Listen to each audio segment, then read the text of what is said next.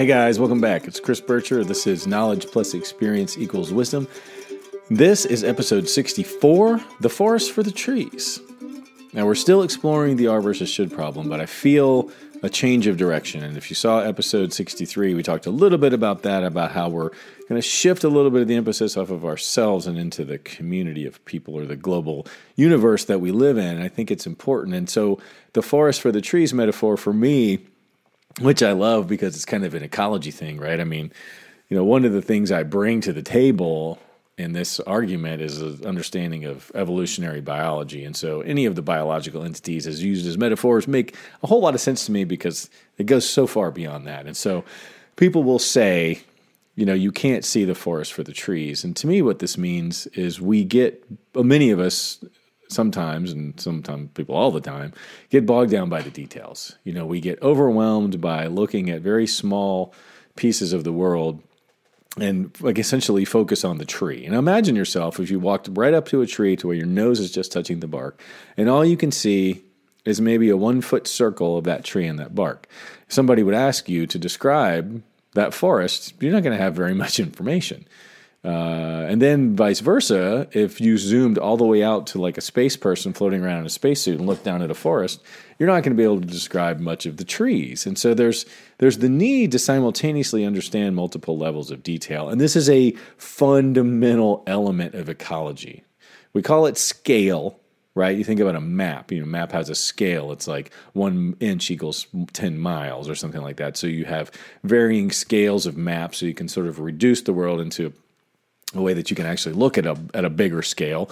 Or now we have like remote sensing where satellites are taking pictures of the Earth and we can see all kinds of information at once, but we don't really know anything about the details and vice versa. So as a human, we are limited by how we can look at these things.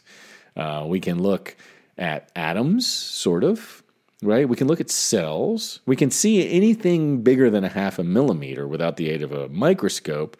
But then once things get to be so enormous, like a literal forest, we can no longer really look at them in the same way. And so we have to sort of shift the tools that we use and the way that we look at these things. Otherwise, we're always looking at the same level, right? And this we refer to commonly as our perspective. It allows us as humans to zoom in and out with using a little bit of our imagination. Even seeing an atom, to me, that's using some imagination. You're not seeing it actual. You're using some sort of, magnets or electricity or something to sort of paint a picture in the same way as you would use radar to see what the bottom of the ocean looks like. You can't actually see the bottom of the ocean 10 miles down, but you can use some tools to generate a picture of what it looks like and then look at the picture and understand that that's a representation. Anyway, so it's amazing that humans can do that, right? And we shift in and out of these modes all the time, but we fundamentally are used to sort of the way that we see the world. Our field of view is our perspective. That's what there is. There's some people over there. There's some cars coming down the road. There's a house. There's the sky. That's my perspective. You forget, there's a moon up there, and there's a core in the earth down there, and over there there's an ocean. And geez, there's depth to the ocean, and there's a whole bunch of people behind me. We don't see these things. But I think it's important because we can to sort of understand that. And I think what we've been doing necessarily, and what we often do in the world of personal growth and self-help, is study ourselves, right? It's almost as if we're taking a tree out of the forest and trying to learn as much as we can about the tree. But we forget that the tree is dependent on the forest. It's dependent, or it's at least influenced by it. Maybe the tree would do better if it was out in a field all by itself. Maybe it would have more sun. Maybe it would have more nutrients. Maybe it would grow stronger and bigger. But maybe it would also be more susceptible to wind knocking it down or fire burning it up, or it wouldn't have the protection of its neighbors. Who knows, right? That doesn't matter because that's not the question that we're asking. We're looking at a tree that is actually in a forest. And so you have to understand both ends of that spectrum, right? And that's what I love about ecology is you sort of say, I'm really interested in how this damselfish that lives in this kind of an enemy in the Great Barrier Reef and the southeastern coast of Australia, nowhere else in the world. What's important to it? Well, I want to learn about it. So what's going to influence it? Well, you probably don't need to study, herbaceous plants on Mount Kilimanjaro. right? You can sort of eliminate the things that might, but maybe they will. Maybe there are like pollen grains that blow. Maybe there are winds. But anyway, what you do is you develop a picture of probability of things that may actually influence that. And you really do got to start at the world, because you forget these things. We forget that the sand grains blowing off of Africa seed the storms that become hurricanes in the Gulf of Mexico, right? I mean, these things are linked sometimes at these ginormous scales. The point is, there's sort of like a relative scope. There's a relative, if you're looking at a tree, we know what size a tree is. You probably don't have to consider planetary motion. You probably don't have to consider atomic vibration, right? But so you can shrink the sort of scope around how you might think about that tree. We'll flip that back to the person. Now let's use the metaphor of the forest and the trees, where we are the tree and our species is the forest. And there's no denying that that's how species work, because of the fundamental DNA that underlies all individuals in the species. We are intrinsically linked by that. We are motivated to reproduce with each other in order to perpetuate that molecule through time. And we were also, as I've said in episodes before, which I think is critical to the are versus should problem, and sort of my message is that we are compelled to develop our DNA and express our unique individuality into the world as a contribution of that DNA. And so you've got two purposes, bifurcated, bimodal purpose in this life. One is to develop yourself as an individual and make a contribution to society. So right there, it's neither individual it's neither tree nor forest, it's both, right? But that's what you have to do in your lifetime. And then secondarily, you have the capacity to influence future generations by passing your genes into the future. Now, I don't think everybody has to pass their genes on just because of the nature of reproduction. It's not a one-to-one replacement necessarily. In fact, at the rate humans are going with overpopulation, a one-to-one is probably way too much. And so I don't think everybody has to reproduce. I don't think I think as a group, we have to ensure that some of us do. But as individuals, I think it's intrinsically important to develop your R. And that's sort of the underlying, again, reasoning about why the R is so important. And again, so focusing on the trees is good in some cases. If you're interested in the way that, fire influences, resistance or xylem flow in individual trees, you're going to look at a bunch of individual trees and try to measure that. If you're interested in sort of how atmospheric nitrogen deposition is influenced by a forest and how much uptake there might be of that nutrient into the forest, you're going to look at the whole system. But you're going to simultaneously be doing both at different times, depending on what the question is. Now, something to layer on top of this or underneath this is what I was getting at last week. So there's this idea with the forest of the trees that there's a collective, right? And so now we could change our perspective or our scope, and we're no longer talking about an individual person being a tree and the group of people or a species being the forest.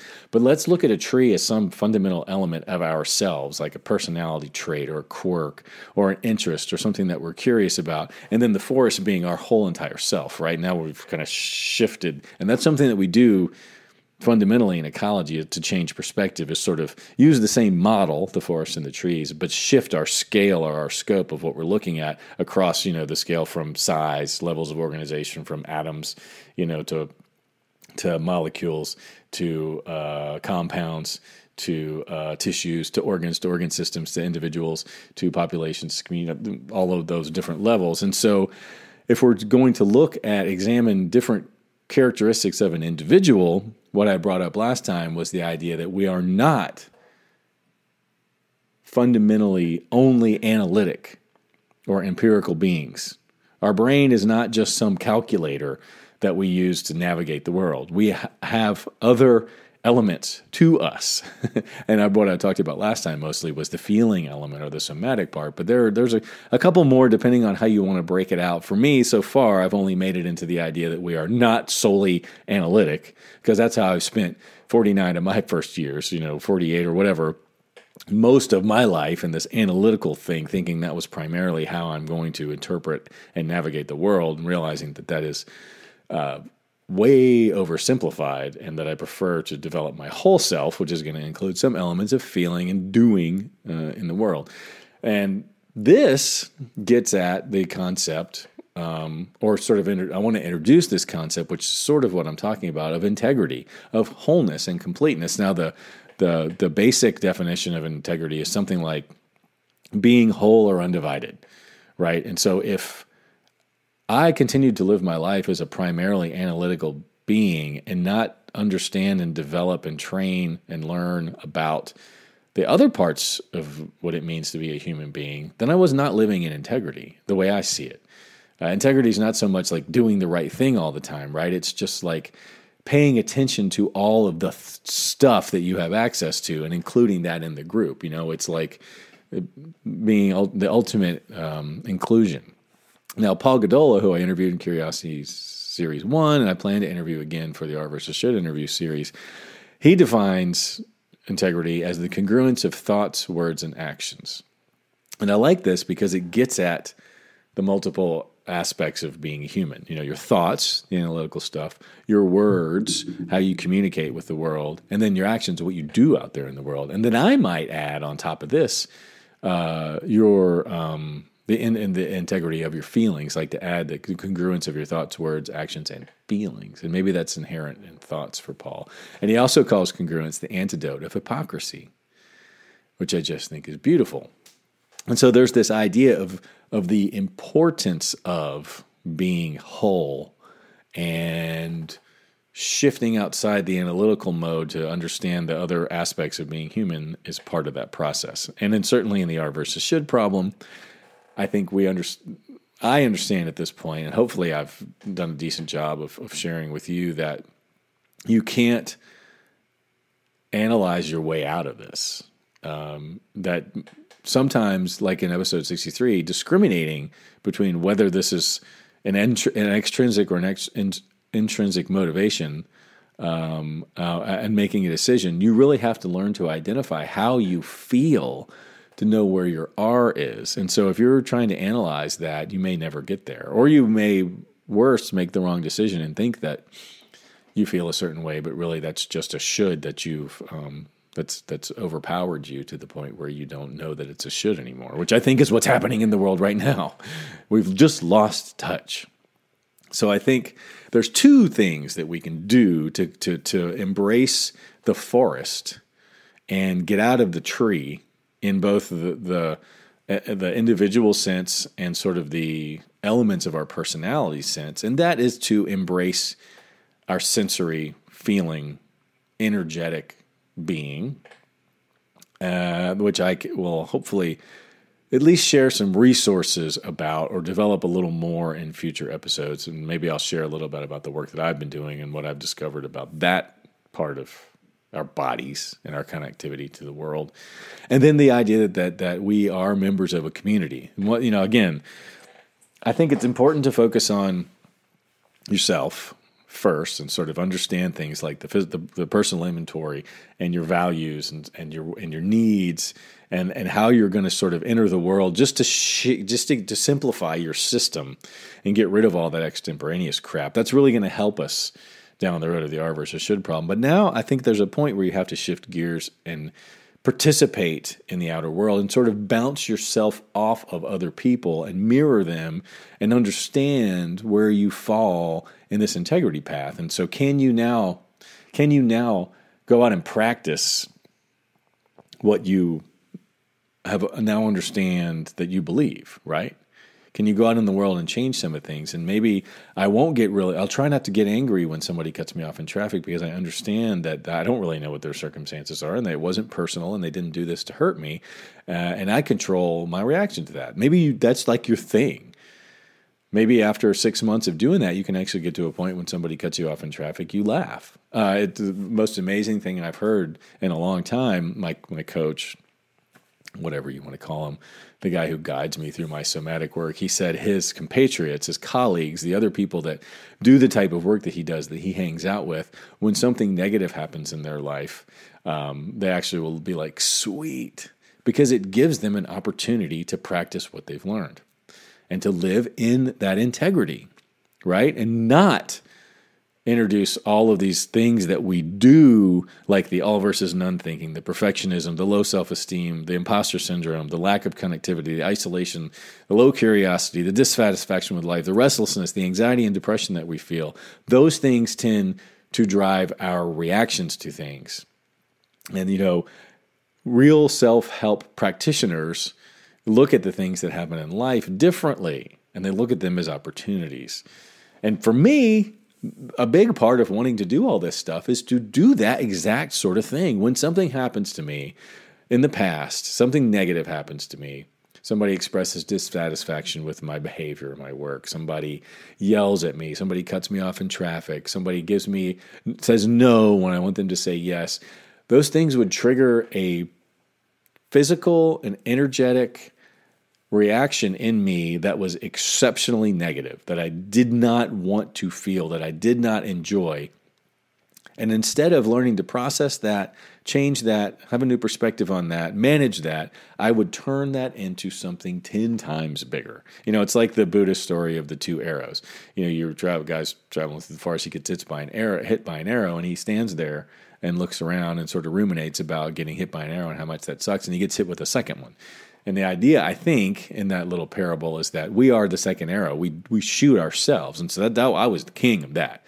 I would turn something bad into something catastrophic. To really the point where, like, if someone I loved expressed displeasure with me, I could turn that into they're going to leave me and abandon me. And in fact, that manifested itself in my life by actually happening. My first wife asked for a divorce.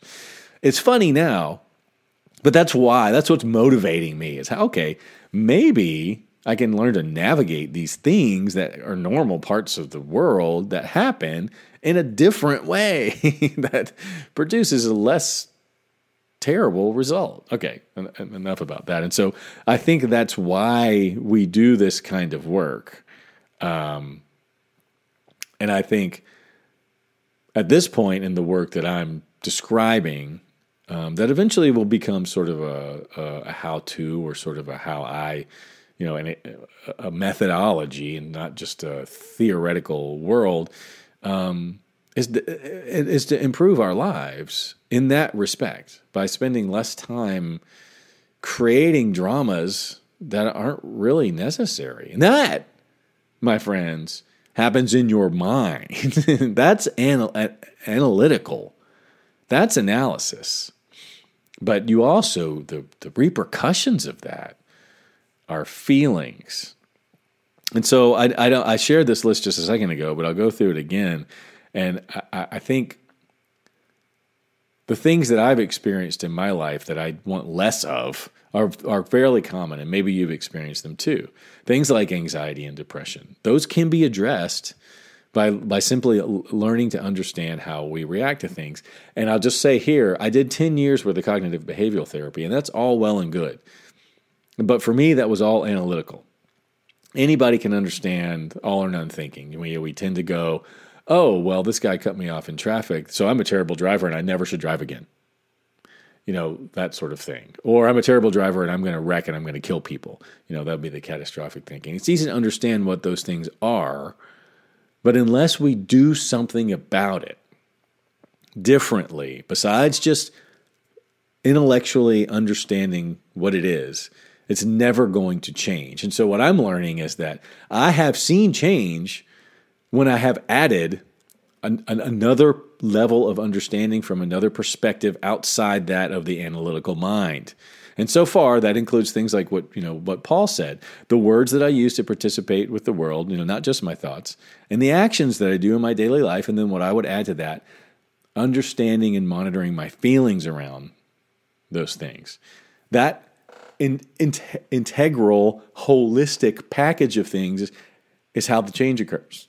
And sure, the thoughts and the analytical part of that is important to understand, but it's only part of it, 25% maybe, right? And so we're shifting into the doing or the real stuff, and that has nothing to do with it. And as I talked about in episode 63, in fact, I've learned to trust that I really do understand this stuff analytically to the point I don't need to think about it anymore. It's like driving. I can actually go out into the world and not worry about whether or not I understand it. And that frees me up to participate in it from a feeling sensory perspective. And you know what? I do understand it. It turns out if something happens, I sort of plug in the intellectual knowledge where it needs to go. And I don't, it's just like driving. You don't think about driving, you just do it. And that's the beauty of sort of driving a 6-hour trip and sort of being like, whoa, I don't even realize that happened. That's the somatic body thing, right? We have this and we can use it in our daily lives for our benefit. And so in addition to like anxiety and depression, if you experience things like just general restlessness, that's another thing I just hate. Like I always felt, and to a lesser degree now, that I'm supposed to be doing something else. And really that's just because it's uncomfortable sitting with this analytical brain because I've powered it up so high. I've driven all my resources into it. It doesn't stop, and I don't have any mechanism to let it stop. I've just sort of said, my MO is I'm going to crank up my analytical brain because that means I'm smart, and that's a good thing in the world, right? That's the shoulds talking. If I'm smart, I'm awesome. So if I just push everything into that, I'm going to be Superman. But you know what? That ends up just a whole bunch of ruminating, all or none thinking, catastrophic thinking, black and white thinking, the same thing. I'm not good enough. I'm an imposter. That's what that ends up doing. Your analytical brain will turn evil if you let it run the show 100% of the time.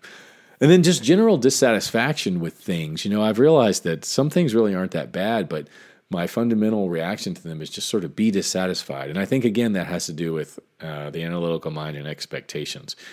A couple of other interesting things are, I think, low curiosity. You know, I've been doing the curiosity interview series. I realize how fundamental curiosity is to a human life and how important it is to maintain and nurture that, or you're just the opposite, because the opposite is just not any fun. Not being curious or interested about learning and developing things is not good for a being that's going to be around for 70 to 80 years. And then the big one, which has a lot to do with the forest and the trees metaphor, are isolation and lack of connectivity. It's becoming more and more apparent to me how isolated we are in the world, even when we're surrounded by people. And this isn't a result of the are versus should problem. I mean, we've just put more effort into, again, living in here and not out there, right? So that's pretty simple. And for me, of course, imposter syndrome and never thinking I'm good enough and the general low self-esteem that goes with that, trying to be perfect about everything and not feeling good enough, all of that is related. And if you do any of those things, and there's certainly more, I really think, one, I would love to have you participate in this by commenting or emailing or, following along or staying with me to see where this ends up. Maybe potentially being on one of my interviews even. And just sort of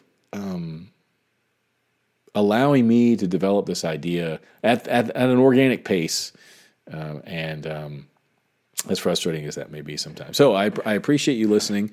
This has been episode 64, The Forest for the Trees, and the Are versus Should Problem and Integrity.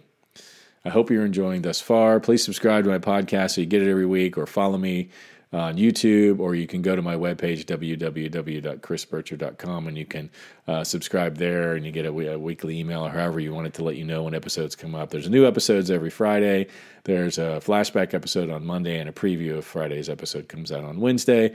Don't forget, I've started blogging on Medium, and you can find me there, and you can get 3 articles free a month, or you can subscribe, and there's just a wealth of cool stories to read. And I'll be summarizing those articles and posting them on my website too, so you won't miss anything. I appreciate it, guys. I'm Chris Bircher. This is Knowledge Plus Experience Equals Wisdom, and I'll see you next week.